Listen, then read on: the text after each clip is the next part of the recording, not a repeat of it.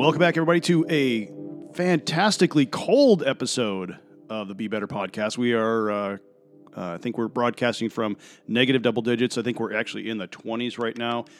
Huge cold snap, which has caused myself to go into a violent need to get something out of my body that is creative, and that is the Be Better podcast. And there's no better person to get something out violently than my friend Devin Palmer.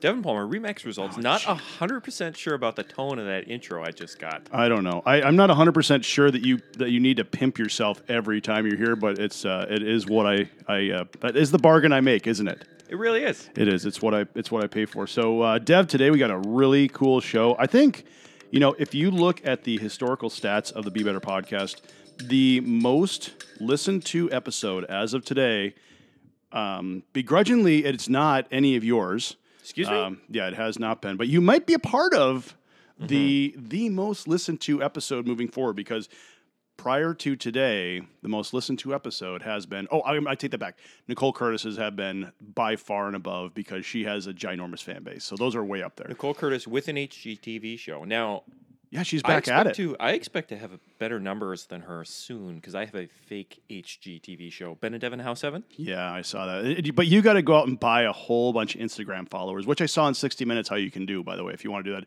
we can talk offline.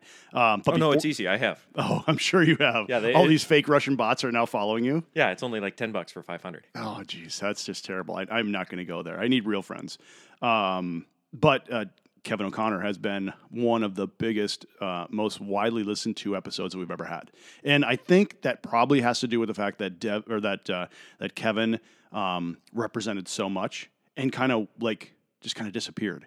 I don't want to say disappeared, because he didn't. He helped build the entire sport in this state for 15 years. Arguably, yes. Yep. Arguably, he was. I would say he was the catalyst for triathlon's growth. And one of the biggest champions of the sport and supporters, definitely. And then when he left Gear West Bike and Tri, nobody kind of knew what was happening. What happened? What happened? There was a huge thing. And sitting down in that schoolhouse and talking with him was, for me, so much fun. But for everybody, I think it was like a window into what happened. Because he's not a guy that's going to go knock on your door and say, "Hey, what's up?" He's tending the horses. He's with his kids. And so, but today we got a bigger one. Possibly bigger. Ooh, I don't know. The biggest. It could be the biggest. So we're going to be bringing on the phone. And this is as unreachable as Kevin is. Kevin is a talker. He loves stories, and he does love connecting with people. And Kevin does talk in stories. Yep. He doesn't actually have a conversation. He talks in stories. He's like a wizard. He just happens to be a little bit of a recluse because they live a little further out west. But our guest today is the Get. He's the most unreachable man in America. When you said we should talk to him, I was like, no way. I'm like sure. But first of all, how are you going to get a hold of him? And second of all, what makes you think he's going to talk to us? I mean, we both know him and have for a long time, but why? It's like I just thought it was just such a ridiculous toss-up. And then all of a sudden you text me and it's like, we got him. It's like when Obama said, about bin Laden, yeah. We got him. We got him. Ladies and gentlemen, we got him. To be clear, we did not have this guest killed. No. He is fully alive. Yes. Fully alive, going to be calling in from an undisclosed location. Mm-hmm. And we're not disclosing it only because we don't actually know where he is. That's 100% true. Mm-hmm. We're just lucky this is going to happen. But DKT. David Kennedy Thompson. Unbelievable. I'm so excited. I got so many questions. So many questions. Minnesota triathlete of the century so far. You could arguably say that David is the best triathlete that the state has produced. All-timer. Yeah. I would say I don't know that anybody has come close. There were, you might have, Schiller might argue it. He might put up the longevity piece for himself to make the argument. I'm sure Jared would probably, say that he did some good things in his day. I think David, you could say without argument, is the best as long as you don't count Ruth Brennan Morey or Heather Lendway. As long as they're out of the conversation, It's David. I think so. If they're in the conversation, he's a solid top 3. He is, and I think if you went with like the number of records that he set, I mean, Ruth is definitely up there, but I don't know that she was as dominant as David was for as long. Oh no, but also argument could be made that women in our sport don't have the same lifespan as men. Many things take them out of the game. So that could be said. If you looked at the top 5, like look at Team Minnesota for so many years. Mm-hmm. I look back in 2005 and some of the men are still there. Like you see your Dave Dows, you see your Tony Schillers. Like those guys are arguably still in that pantheon. But a lot of like Becky Youngberg, she's finally come back, which is awesome to see. But she ruled the roost, Kathy, and then they're kind of gone.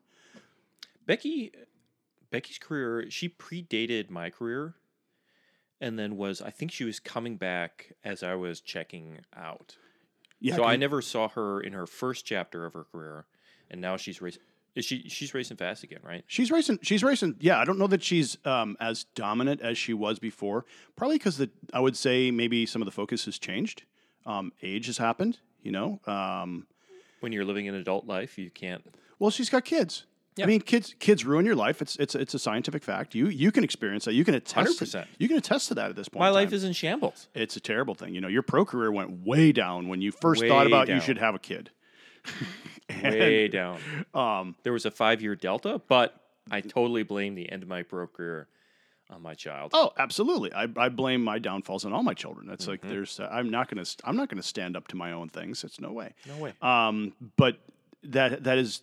I think when you have children, it is different for men than women. And if you look at even at a higher level of pro career, look at Miranda Carfrae, dominant in the sport, decided when her and Tim decided they were going to have a child.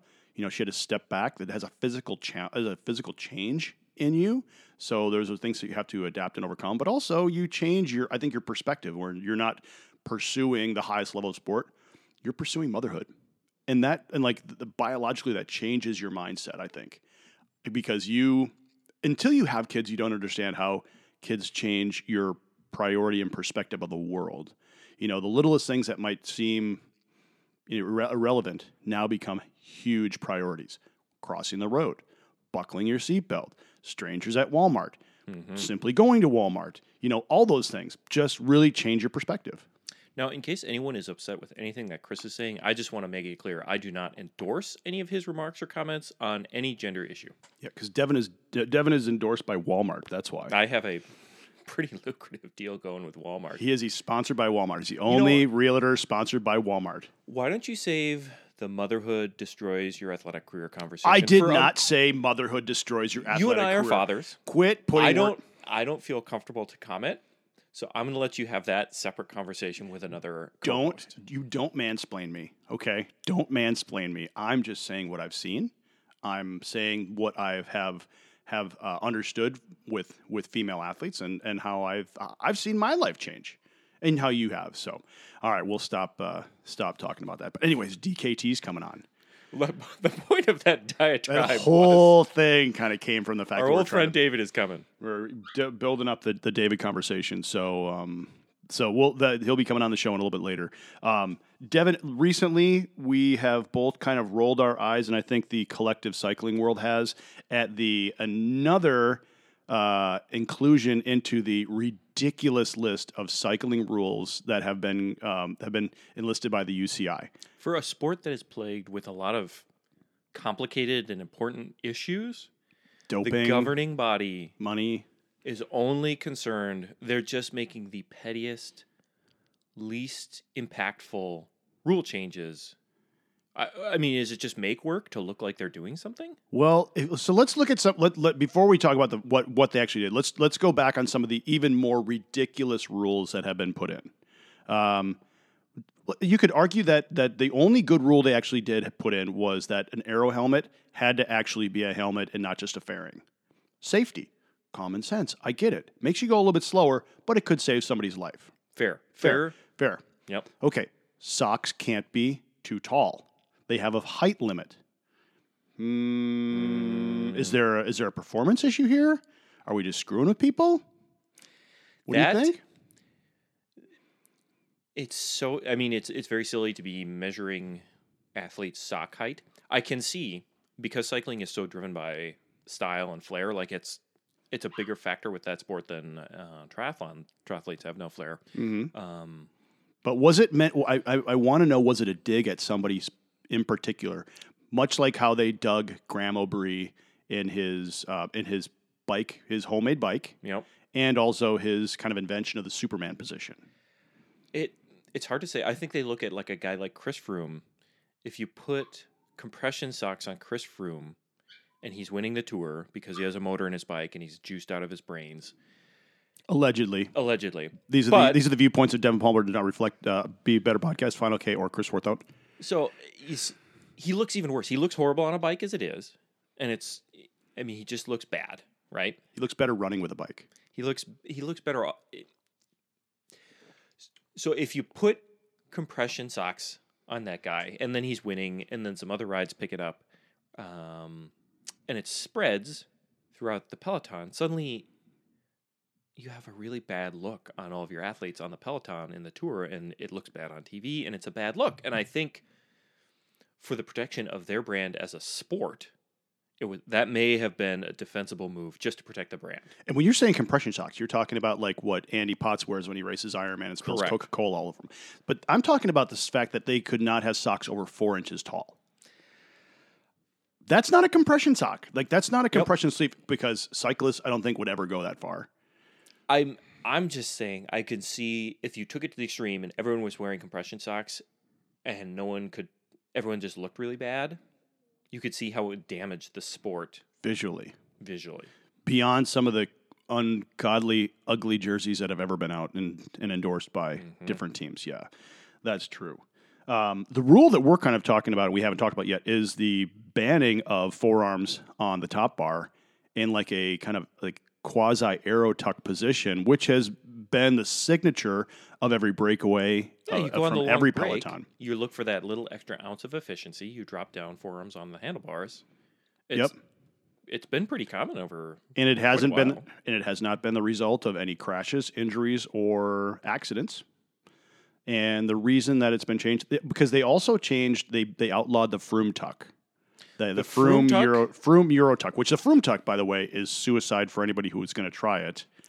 That's a defensible banning only in the trickle-down theory, like, if amateurs start trying to do this and kill themselves, that's bad. Exactly. But I would say that the arms on the forearms on the top bar are something I do, and I'm not a pro, and I've never really had an issue. I mean, I could see where maybe you get a little bit sweaty, maybe, but it's all core stability. Do they have any data to point to back up their decision? According to Velo News, they have none. According to Velo News, they have not correlated any data, safety or otherwise, to show why this has been done. It's going to result in slower times. I don't know if it's trying to equalize the playing field, because all you're going to harm is you're going to harm guys in the break. You're going to harm guys that are drill in the front in a headwind. They can't get low. And you could say they could just go in the drops and bring their arms in, but it is a bit of a relaxing position, and it is kind of that simulated time trial position. I think that there has to be somebody somewhere said we need to penalize somebody or we need to equalize the field. That's why we're doing this. They can't say that it's for safety. Yeah, I just don't get it. So, I mean, because in that sport, having a field of appropriately skilled athletes is probably top for safety, and then the course selection is probably equal at the top for safety. Like, am I wrong to think those are the biggest factors? No, I think safety has always been the thing. Like, if you look at dish depth on a wheel, that not in a time trial, they have to be under 60 millimeters. So that's safety, because crosswinds can affect, and especially in a peloton, that's going to be a safety issue. The banning of front wheel discs, also safety issue, though that can't be. That was there one time and they banned those. That's a safety issue, yes, but I don't see how this becomes a safety issue, because the other ones I can see, and you can actually track that there were accidents that were caused. There's not ever been a single accident that I can remember or that I've seen suggested that has been the result of this rule to be formulated. So thinking about that, what would be something that they would be able to do to even go above and beyond this? More ridiculous. What would be the next thing that you would start to ban? I think they're going to get to the point where they're banning out of the saddle efforts. So your butt has to be on the saddle 100% of the race. Never allowed to climb. No more climbing, no more full sprints. Well, and you could make the defense. Sprinting, how many catastrophic sprint crashes have we seen? Absolutely. Okay, and that's all because they're too aggressive and they're getting out of the seat. Well, we need to keep those fannies on the saddles, and we'll have some safety. And then we're going to see the mountain bike saddles that are hydraulically released. Dropper posts. Dropper posts are now going to be put on road bikes, so that when you want to get up, they move back and forth. Or there might be like a spring in there, so they can kind of swing back and forth. Yeah, okay, getting up on the saddle, that would be a good one. Banning of gloves, because gloves are just. Gloves. Yeah, no more gloves. They shouldn't be there. They make your hands even more slippery. You lose your snot gets on there. That could be bacteria. That could be spreading of disease. Okay. I think we need to ban gloves. They're a major health concern. We definitely need to ban gloves. I also think we need to ban tubulars. I just think that you don't know what's going on there. You don't know what's going to be inside there. There could be like some sort of filling. You could make them solid, so nobody ever gets a. Who knows what's inside? Exactly. Tubulars. The next secret doping. There's going to be little squirrels inside there that are kind of propelled. They're kind of running. Little hamsters, baby hamsters. There's baby hamsters inside tubulars. I'm just going to go out there and say that happens. You didn't hear it from me, but you will hear it in an online report coming next month. Baby hamsters have been fueling Chris Froome's whole career. Where are the baby hamsters? He had Pinarello custom build them into the frame. Oh, and they were working inside there like he was a big giant robot. Maybe Froome's a big giant robot, and the hamsters are running him. Oh, it's like a Kia commercial, except for they're not fat hamsters. They're gonna have to be really super fit small hamsters. Someone shared a YouTube video of Chris Froome doing his 5-minute video. It was him reviewing his new bike because he's on a new team for this coming season. It was a Factor, which is some pretty random brand. I think they're based out of the UK. So he's reviewing his sponsored bike. Yep. Okay. Not only is it low production value and it's Chris Froome, so it's very dull, but he openly is saying like, this is I have real problems with this and this and this aspect of the bike. Like, he makes comments about how bad disc brakes are and how he doesn't like them. He makes comments about how the handlebar is flimsy. Their custom in-house brand handlebar. Oh, so it's like he's being honest, but it's like, Chris, you're not paid to be honest. No. Nobody really wants to know what you say. No. No one cares your opinion. No, just say something nice and it rides like a dream. It's much like Kim Kardashian. I don't want to, but so comfortable. Yeah, I don't want to know what Kim Kardashian thinks about anything. Just endorse a brand. Just say some nice things about it. I don't want to know your opinions. Maybe it's not a direct result. Well, actually, I respect Kim's opinions. I mean, have you seen the business empire she has built? Yeah. On what though? Listen, if you go to the basis and the foundation, okay, not great, but look, you have to respect. I respect that Kardashians 100 times more than Chris Froome. Do you think they bought their Instagram followers? Hard to say, actually. They certainly could afford it, but that is a good question. How many of theirs are real and how many are phony? I know. I mean, now probably there's more real ones than none. But, in the beginning, did they start doing that? Juice the numbers a little bit. Juice the numbers. Yeah. Interesting. In that family, I would say that unfortunate brother Rob. Maybe the others probably have earned good followings, but maybe Rob would be the one who's feeling a little self-conscious about a low follower count. Yeah, I don't know. That'd be a tough family to be a part of. No. Speaking of the Kardashians, while I'm here, I should mention. Oh, Jesus. I should mention that I have started my own podcast, the Cycling Dads Podcast, of which you have already committed to be a guest. I have. It's myself and my co-host Aaron Thomas Smith. We never heard of him. Great guy. I'm sure. Less hair than you. Not hard to do. Less kids than you. He only has 2. Oh, okay. Okay, so he's only 50% of your stats. Okay. But good guy. We chat and we're publishing every Monday the Cycling Dads Podcast, and we're just talking to dads, see how how they fit cycling into their life as a dad. Mm-hmm. Because everyone has a different approach. Everyone has different motivations, but most of us feel on balance it's a positive to keep cycling around at some level once you become a papa. So, is there a limit that I should put on how many things you can pimp when you come here? Because I feel like things are growing now. Okay, good podcast. I'm sure it's going to be good. I'm excited to be a part of it. I think it's got good content. I've participated in the user group a couple of times. I've been in the Cool Dad Cycling Club. You mean? I believe I'm an honorary member. I believe I've been involved in a couple of hashtags. Yep. So Cool Dad Cycling Club, our podcast, the Cycling Dads podcast. Yep, Devin Palmer Remax results, MSPmoves.com. All right. I have not promoted my digital marketing business, Anderson Palmer. No, you haven't. AndersonPalmer.com. Nope, you have not. Not yet. Let's take a break here for a second, and let's try and get our good friend David on the phone. So we'll take a break here for a second, and we will be right back.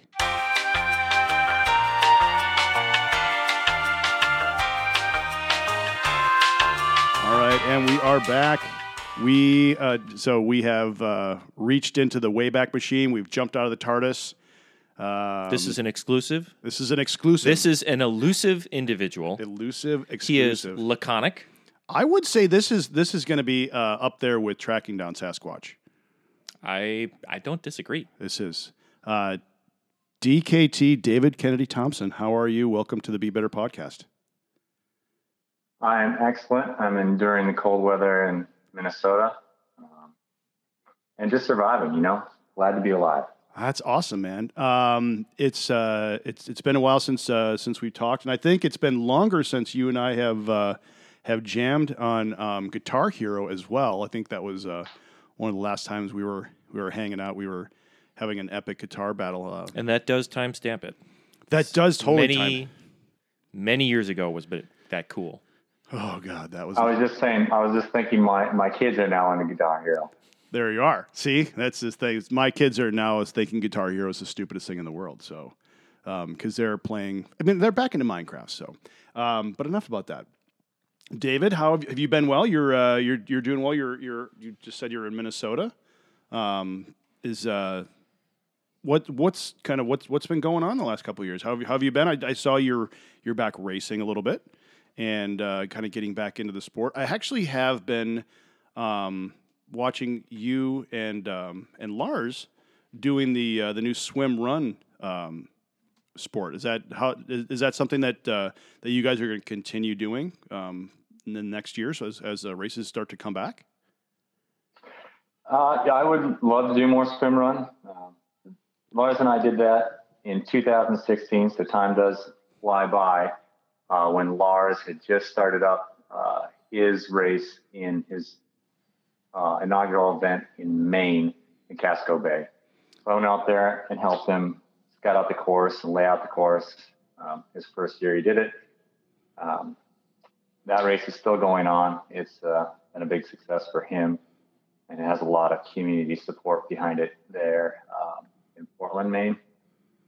So, yeah, I would love to do that race again. And later, and that year, he and I also went and did the Otillo World Championships, the equivalent to the Ironman in Hawaii for swim run. 75 kilometers in total.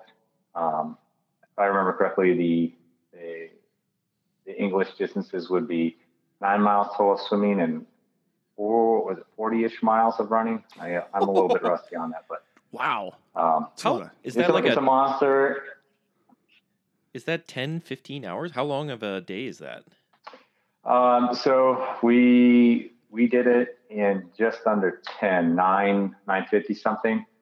Wow. Neither of us were ready for that. It was, we hadn't really trained for it. We kind of connected at the end of the year.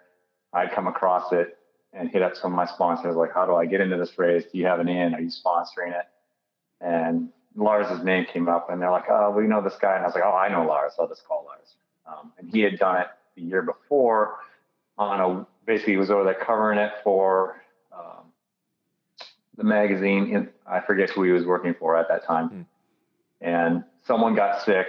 And once you're on the island, at Start Swim Island, it's pretty hard to find a backup or an alternate. So this guy was desperate and was like, hey, I need someone to race with, Yeah. And I was like, I'll do it. And so he did it with this other guy who just needed a partner. Got himself a slot for the following year. So his qualification. In a race like that format, I also had to do his race, and so the organizer would be like, okay, this guy's legit. He can race with you.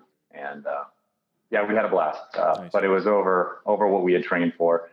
Both of us had talked before, and I had a bad knee at the time. I was like, I can probably make it for about 4 hours, and then my knee is going to give out. And he's like, oh, that's okay. I'll probably cramp up at about 4 hours too, and which has happened during the race, but towards the end, we had made it 3/4 of the way through before we both started to fall apart. And then we cheered on people as they ran by us. But it was fun. We got to be in the lead. So we got our TV time. One regret is Lars was swimming really well.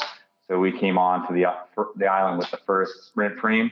And I was trying to encourage Lars to just go for it. He wanted to play the political games. He was still playing the long game. I think he still had illusions of grandeur. And he's like, we don't want to mess it. You don't want to piss these guys off, because we want to stay and be politically connected and do the right thing and not piss anyone off. And I was like, let's just go for it. And then at the end, after we had fallen apart and they were doing the award ceremony, he's like, why didn't we go for it? We didn't want to go for it. Like, we could have got our $250 and a huge check and stood up in front of everyone. But we wanted to we better hang back. We want to. But we had a good time. Let somebody else have the glory there. I've never done that style of race before, but I'm always curious as to, like, when you went into it, outside of the not being trained probably to the distance and having a bit of injury, what are some of the bigger challenges that people have to try and overcome when they're going to get into that race format?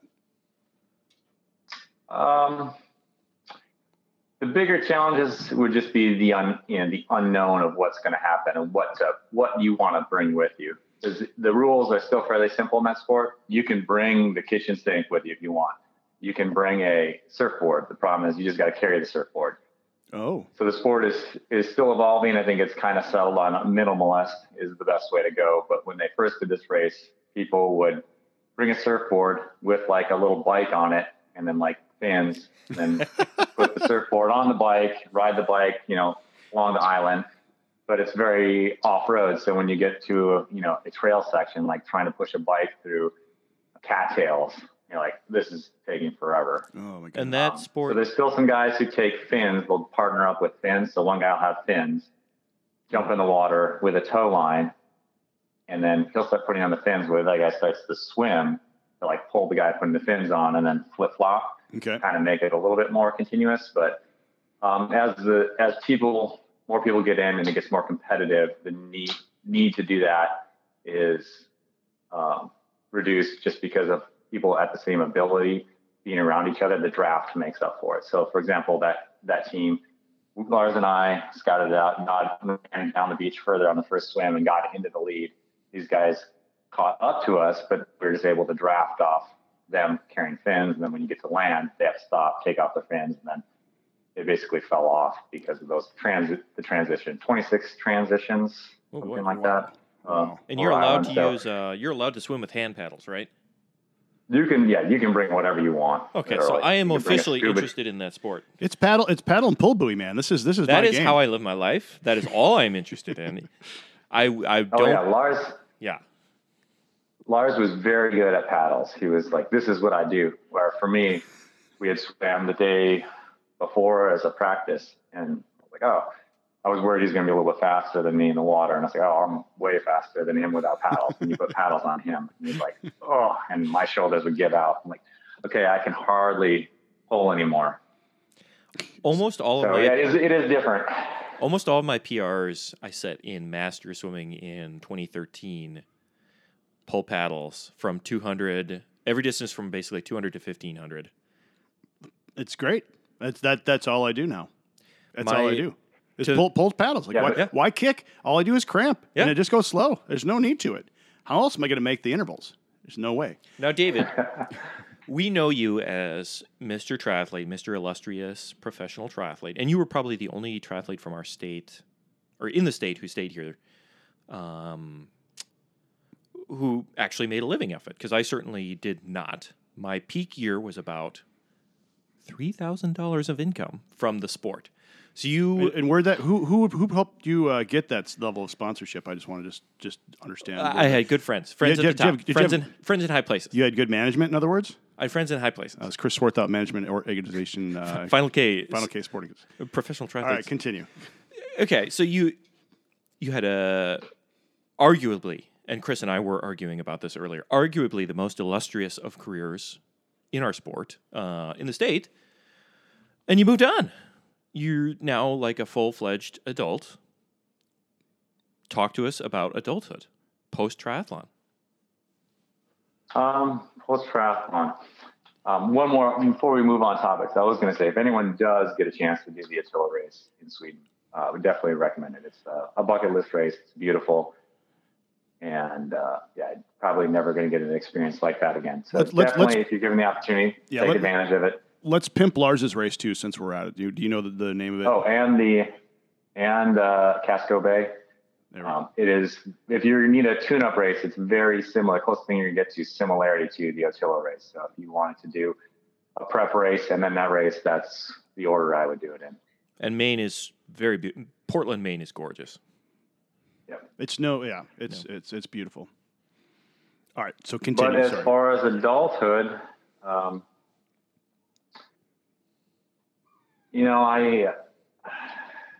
I ran my profession or career as a triathlete. I tried to run it as a business. So one of the things I look back on it as was successfully managing it as a business and looking at how to run it efficiently. So I was happy with how that went and that I did make a living at it.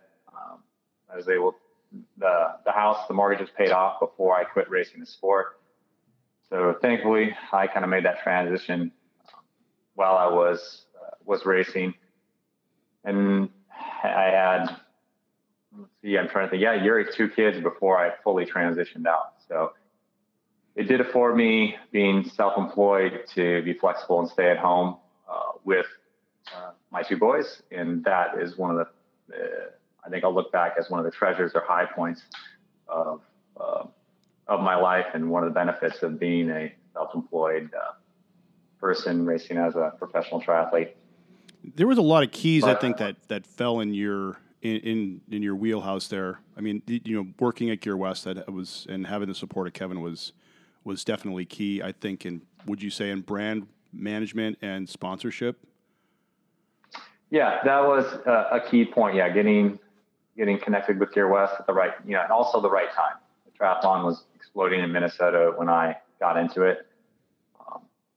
So there's potential upside. And then getting to know people in the industry through my connections at Gear West was also instrumental in building the relationships that are really the foundation for sponsorship when success came later on in racing. So yes, you're definitely right.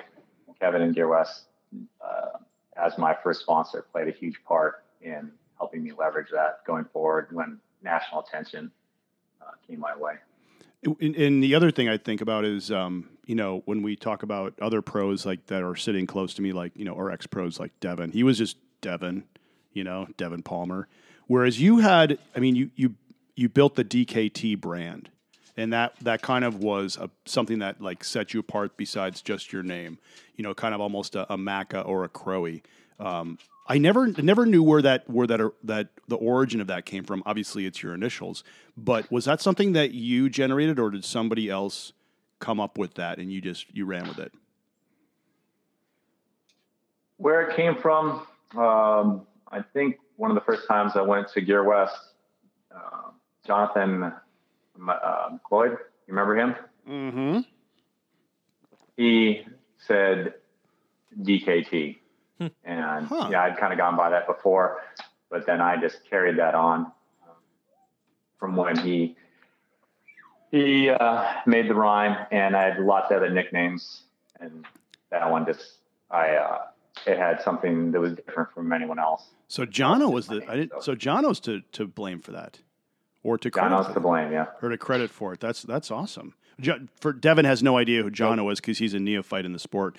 Jono is he's now up in Calgary, I believe, still, and he is also a very successful realtor in the Canadian market. Oh ho ho! Yes, a couple of kids up there and married. We actually crashed at his house and did Ironman Canada with him back in the day. Okay, so he's in Penticton? No, he's in Calgary. Okay. That was when Ironman was in Penticton, though. Okay. That was when in Penticton.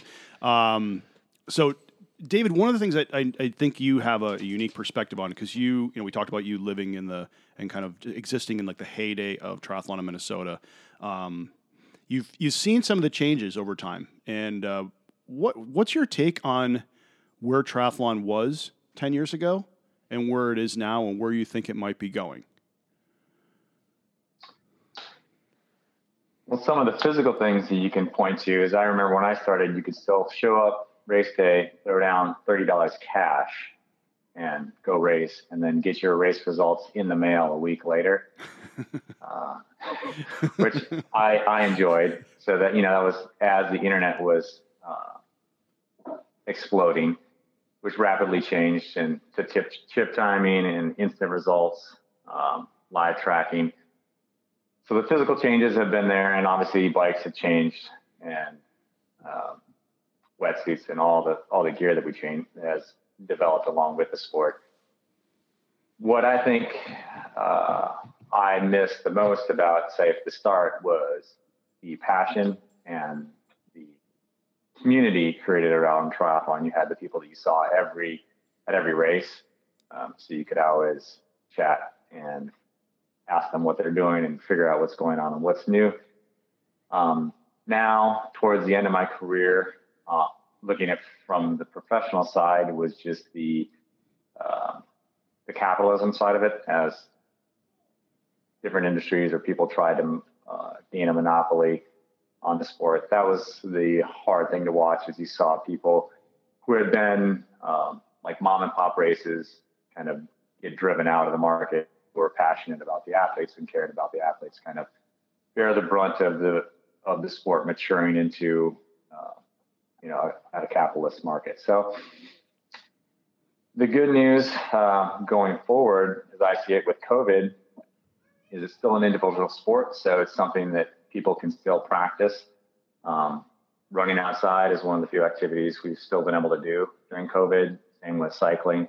Swimming is a little harder, but I managed, thankfully we live in Minnesota. I swam most of August and September in the lakes around here. So as long as you had a pair of goggles, running shoes, and a bike. And the bike was kind of hard to find here in the spring when everyone started buying up any entry level bike or implement with two wheels that you could do outside. But so there's a lot of people with equipment. So for race directors, if things open up, I think there could be a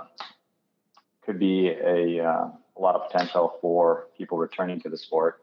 Kind of a rebirth of the sport. It'd be nice to see. Hopefully, as a race director, because I don't know if you knew since the last time we talked, I acquired the Maple Grove Triathlon just so that it didn't go away.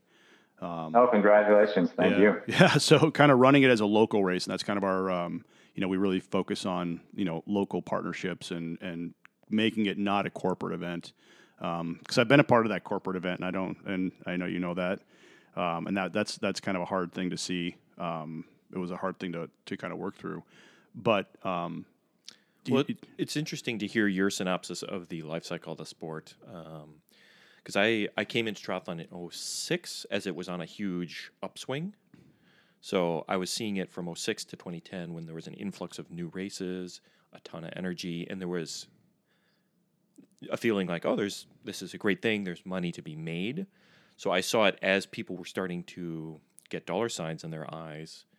And even to the point I benefited from that, in that a lot of the local races wanted to throw down a little cash to attract the Davids and the Devons and the Pat Parishes because they thought there was some value in that. So there was a few years where you could make a little bit of cash at a local event. But then over the course of a few years, things got a little too spread out and some of that lost its value. Yeah. But in gravel racing, I quit Tri after 15, and And then at 16, I went and did a few gravel races, and it was interesting. I'd done my first one in 2014 with Ross Weinzerl. Mm-hmm. And then by 16, it was a much bigger thing. There were more events. So gravel is kind of on a similar upswing right now, where there's a ton of energy, a ton of growth, but some of the similar growing pains where it's losing the grassroots vibe. Yep. People are cashing in a little bit. So it's interesting to watch a similar cycle repeating with that sport. I think that's probably going to happen, and that there are companies that are going to try and jump in on that, and people are going to try and maximize it. It's funny because you see it from two different perspectives, David. You see it from the business perspective where people are trying to, races cost a ton of money now to put them on safe, and that's something. There's like a dollar sign you have to come over, but from the professional side, it has become almost impossible for an athlete to live. And I remember you coined this term a long time ago. You called yourself a professional. But it's almost impossible now for an athlete to try and have a professional career outside of the Ironman distance. Yep. Do you see any going back to that, or do you see that ever changing and going back, or are the days of people racing Olympic or not in the Olympics, but racing international distance and sprint distance, and being a pro, are those gone? Yeah, I think the market is cornered, and I think you can still race ITU or the International Triathlon Union races that mainly happen in Europe, and race for the national team and go at Avenue, and then when these races say pop up, like the Daytona race that just happened, you can then transition over, but you can't string those races together and make a career out of it like you could when I was there. A lot of those, Lifetime Series went away, the 5150 Series went away, and then a lot of those races that had national attention and big sponsors before regionally, say like Philly, LA, Boulder, a lot of those races don't exist or don't exist in the same capacity. Dairyland, those races don't exist. So you can't do what I did anymore. For a young kid, you're going to have to come up and do the ITU races, or go straight to Ironman. And I don't know if you can even put a living together racing Ironman unless you have some corporate sponsors that are funding most of your daily operating expenses. Where I won most of my money from actually winning races, you're probably going to need to string together some sponsors that will cover your day-to-day living expenses. Yeah, because your prize money isn't going to cover it. And I know some national federations outside of the U.S. actually help those athletes kind of in day-to-day pieces, and we don't. And obviously, USA Triathlon doesn't do that, which makes it harder to watch because it's been a long time since we've had. I think was it Tim DeBoom was the last American to win in Kona. I think. Yeah, I'm trying to think. Ben Hoffman came close. He was third, and Tim O'Donnell. But those guys are not necessarily old. They came up when I was there, so they're still living off that development, the sponsors they had developed during their heyday. Yeah. But I don't see too many younger U.S. males or females. It's because it almost seems like the pathway now has turned to ITU athletes kind of retiring and then moving into long course. You see the Brownlees, the Javis, on those guys moving there. It's an interesting sport to watch. It's been, I don't know where it's going to go, but it has had its growing pains, absolutely for sure. Do you are you planning on doing any more races kind of moving forward when things come back, not as obviously in the pro level, but just coming back and experiencing the triathlon scene in Minnesota or in the Midwest at all? My neighbor Thad, he'll come up with an idea and I'll do it. But I do anticipate more do-it-yourself races. Thad and I have a good back and forth on coming up with impossible tasks as we get older. One of them was to do 10 500s in an hour. So 10 500s on 6 minutes. That's kind of been in the hopper. Ouch. We used to do the tour. You guys, hey, David, no one knows fun like you guys. Wow. Wow. The tour of Minnesota, that's been a while since we've done that. We try to do a race. It's not really a race. It's more just we play like we're having the tour, and we ride every day about 100 miles for a week, and then whoever can actually finish the week wins the event. The family usually takes one or two people out of the event, or just totally sore and destroyed by Saturday or Sunday. I think we're trying to do that in the summer. Could you guys do Burley races? No, Thad's kids are grown. Yeah, that'd be a great equalizer. Thad's got to pull his grown kids in the Burley. So Thad, I mean, David, we should take a moment to acknowledge Thad. Thaddeus, Ingersoll. he just turned 65 years old, and he is still slim and trim and riding and running. He's so fit for his age. Mm-hmm. David, would you mention that I gave him that shout out? Oh yeah, that'll track this down. He forwards me all triathlon news, so he'll know. He probably already knows somehow. Oh well, if you guys want to, I would love to have you guys duke it out in either a super sprint or a sprint or the International Maple Grove this year, which will be August 20 and 21st. There's a kids race on the Friday, by the way, Splash and Dash, no timed. It's just kind of for fun. Are you rolling out the red carpet right now? I am rolling out all red carpet. Wow. And I'm also rolling out the unicorn swim buoys, which the kids get to swim around. Oh. The kids swim around unicorns. So you will give David and I each a comp entry into the kids race. But you need and I will give you a 50% off coupon that you can apply. But it would be fun to have you out there, David, and I know that. What's the day and time? So it's August 20th and 21st. It's a Friday, Saturday. The kids race is Friday evening, and the adult race is Saturday morning. It's Weaver Lake in Maple Grove, and it is www.maplegrovetry.com because some dork hacker still stole maplegrovetriathlon.com. And refuses to give it up, but maplegrovetry.com. Chris, who won the inaugural Maple Grove in 2010? I think Macca won it, didn't he?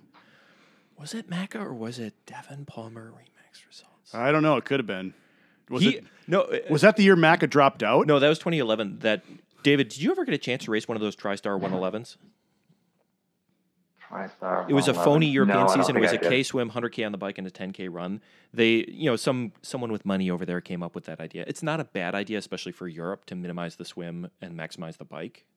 They thought it would be a good participation starter. But it was the TriStar 111 series, and they brought it over here. They somehow got linked up with the Maple Grove folks. So they did one, I think the only year that event existed, they had one of those here. That was 2011. So I got to race Mike Twelseek, who just housed everyone because it's 100K of biking, and then a bunch of other jabroni pros at my level, and then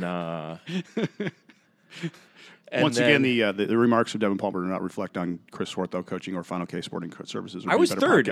I was third, so they were jabronis, legitimately. Like, come on. So, and then Macca was there, but he was just on his book tour at that point because he was pumping his book about how he's a genius for winning the 2010 Ironman World Champs. So he starts the race, swims. Mike just passes and drops him on the bike. I passed him maybe 30K into the bike, and he was like kind of sitting up, goofing around. And I was like, "You okay?" And he's like, "My back is gone, mate." And then it was, by the time he got to transition and dropped out, it was some other story. But then he claims he jumped into the sprint and won the sprint. Well, he did. He jumped in the water. He actually went out of transition and then started the sprint and then raced the sprint over. Yeah, it's kind of funny. We're doing whatever he's doing. I still haven't finished that book, by the way, that Todd Olson gave me, then made me pay $25 for. I love that. He's such a big character, and he's such a unrepentant liar. It's so funny. Well, I mean, honestly, he could be the only person that's been accredited for starting a bar fight after Kona by pimping up Stadler. Yeah, he goes up to start a fight with a German, like, "I'll beat you anytime, any day." And Stadler's like, "Yeah, the race was yesterday, and I won." I know.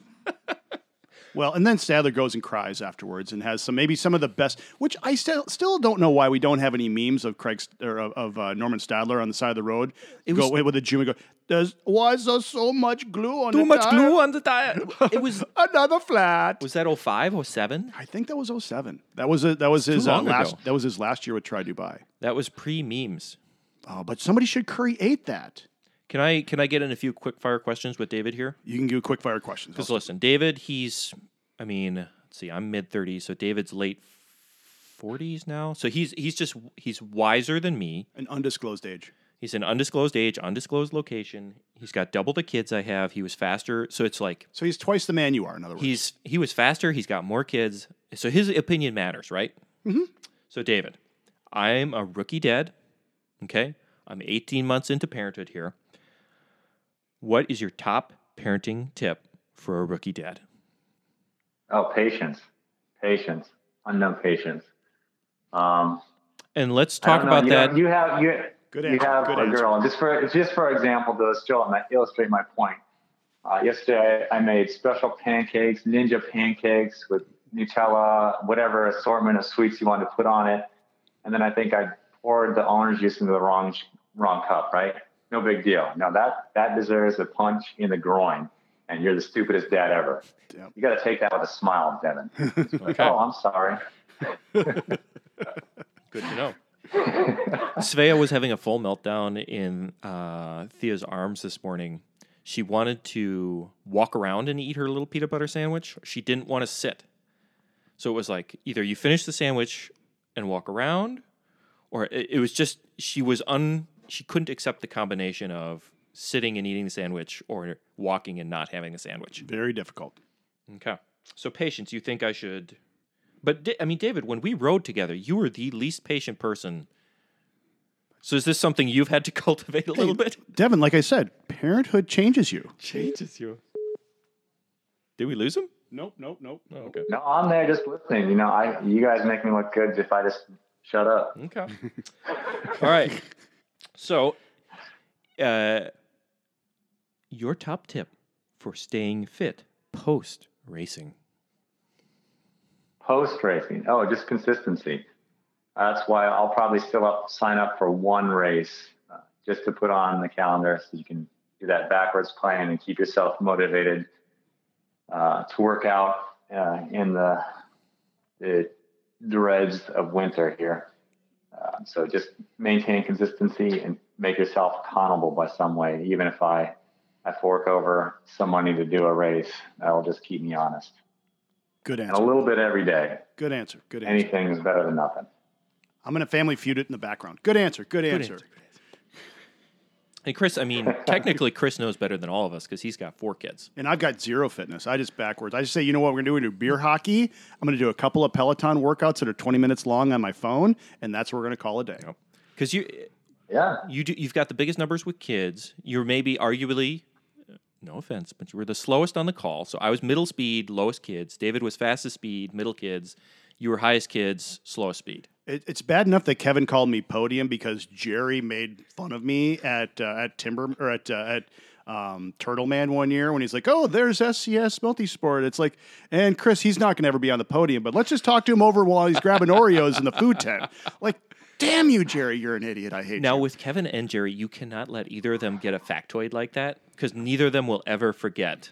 David can attest this, Kevin still has never let me live down the fact that I could not create a selfie with the Sears building in the background as we were driving through downtown Chicago on our way to MIT. I'm in the sunroof, and I had that digital camera, and I'm trying to take it. I'd hand it down to David, and he goes, "Nope."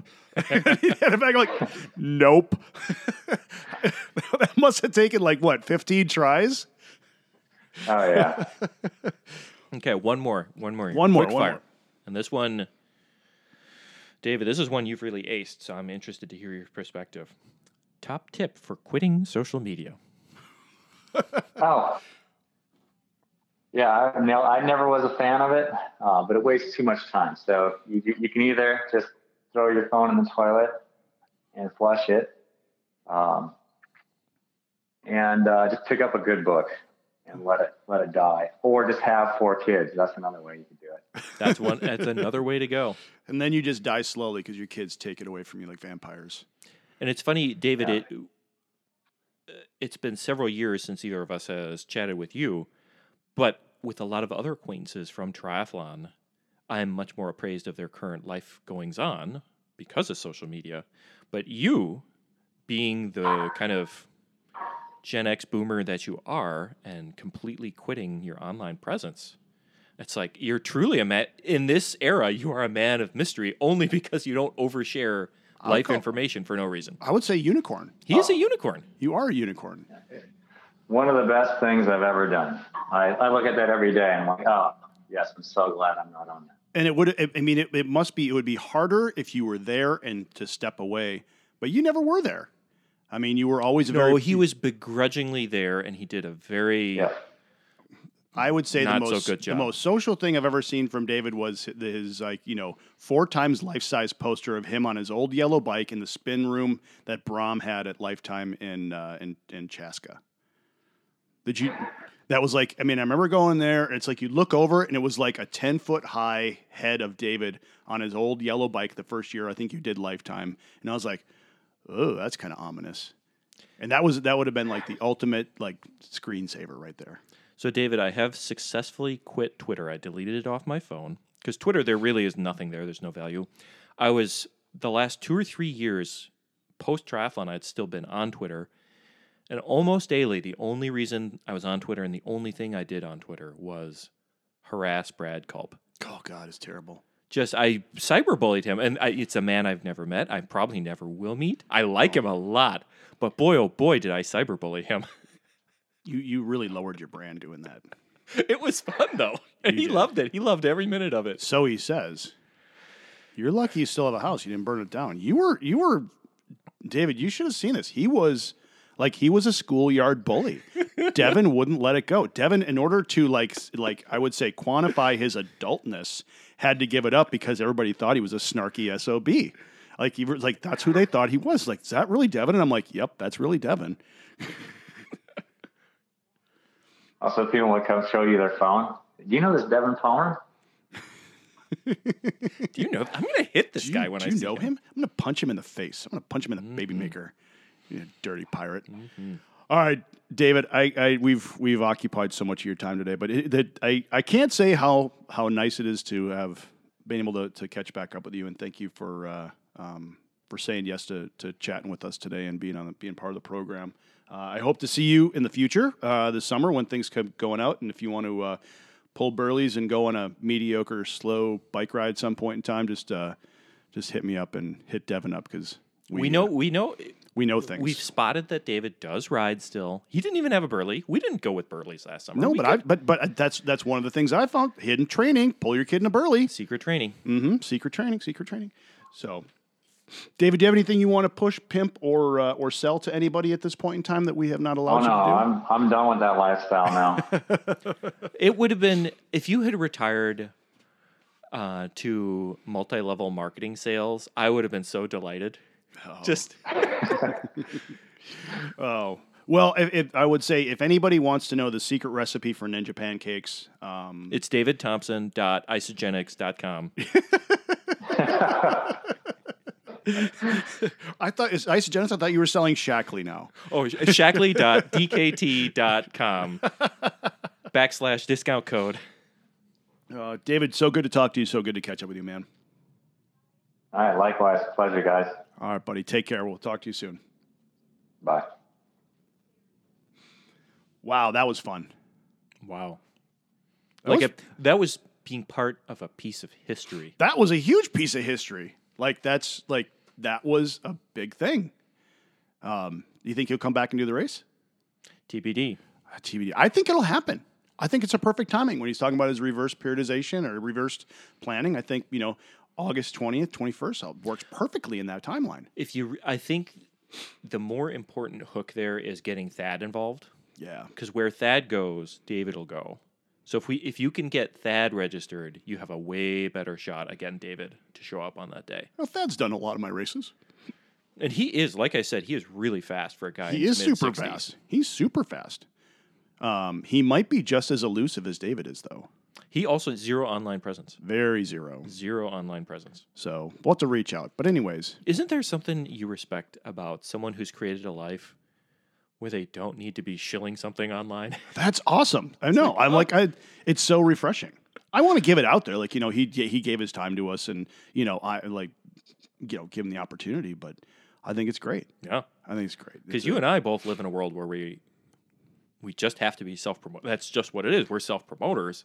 And I don't begrudge that, and I like it, and I'm not, I have no issue with it. But there are times when you look at it and it's like, oh, you've created a career where you can just be quiet. Yeah, that's man, that'd be like a Walt Whitman style lifestyle. It'd be nice for you, for big personalities like you and me. I'm not a big personality. You're a big personality. Big personality. No. Your podcast is called Be Better. Okay. Yeah, that was actually started out as a slam, right? That was something that Mike Ladendorf would yell at me when I was racing cyclocross. He's like, just be better, as he was throwing beer at me. He's like, just be better. Like, that's how he'd heckle me. That's legitimately where this name came from. And then Melania Trump stole it from me, but whatever. I'm not bitter. Anyways, moving on. Moving on. So Cycling Dads Podcast, you'll be coming on soon. Someday. Every Monday, the Cycling Dads Podcast. Yep. Publishes every Monday. Chris will be a future guest. Someday. I've yet to receive any sort of formal invitation or anything. Are you playing hard to get right now? Well, we record Tuesday morning. Playing hard to get. I'm sitting here in my pajamas in front of you after giving you free coffee. What the hell? I'm not. I feel like I've been not begging, but like silently fawning. All right. Well, we will roll out the Cycling Dads Podcast. Will roll out the red carpet for you. I better see the high level equipment that you see here in front of you right now, and free good coffee. We zoom it in. We're a Zoom podcast. Yep. You are so low tech. Yep. Jesus. Well, realistically, we had to do that. I get it. Because we have two hosts, so to have two hosts and then a guest every week, there's no way we were going to be able to triangulate three people's schedules, especially since everyone involved is going to be a dad. It is difficult. Unlike us, which two people who have no real day-to-day job. Final K, Remax results, no big deal. No, they just kind of happen. We don't have office hours, so. All right, Devin, thank you so much for getting David on. That was a big win. My pleasure. Today. Big win today. So, I don't need to pimp Devin out anymore. He's already told you that he's Remax results and Cycling Dad's Monday podcast, all that good stuff. So, once again, thank you so much for being a part of our listening audience today, and we look forward to another fun podcast. We look forward to seeing you guys out in person and in weather that is not negative double digits. So, for myself, for Devin Palmer, and for David Kennedy Thompson, just like to say, please be better.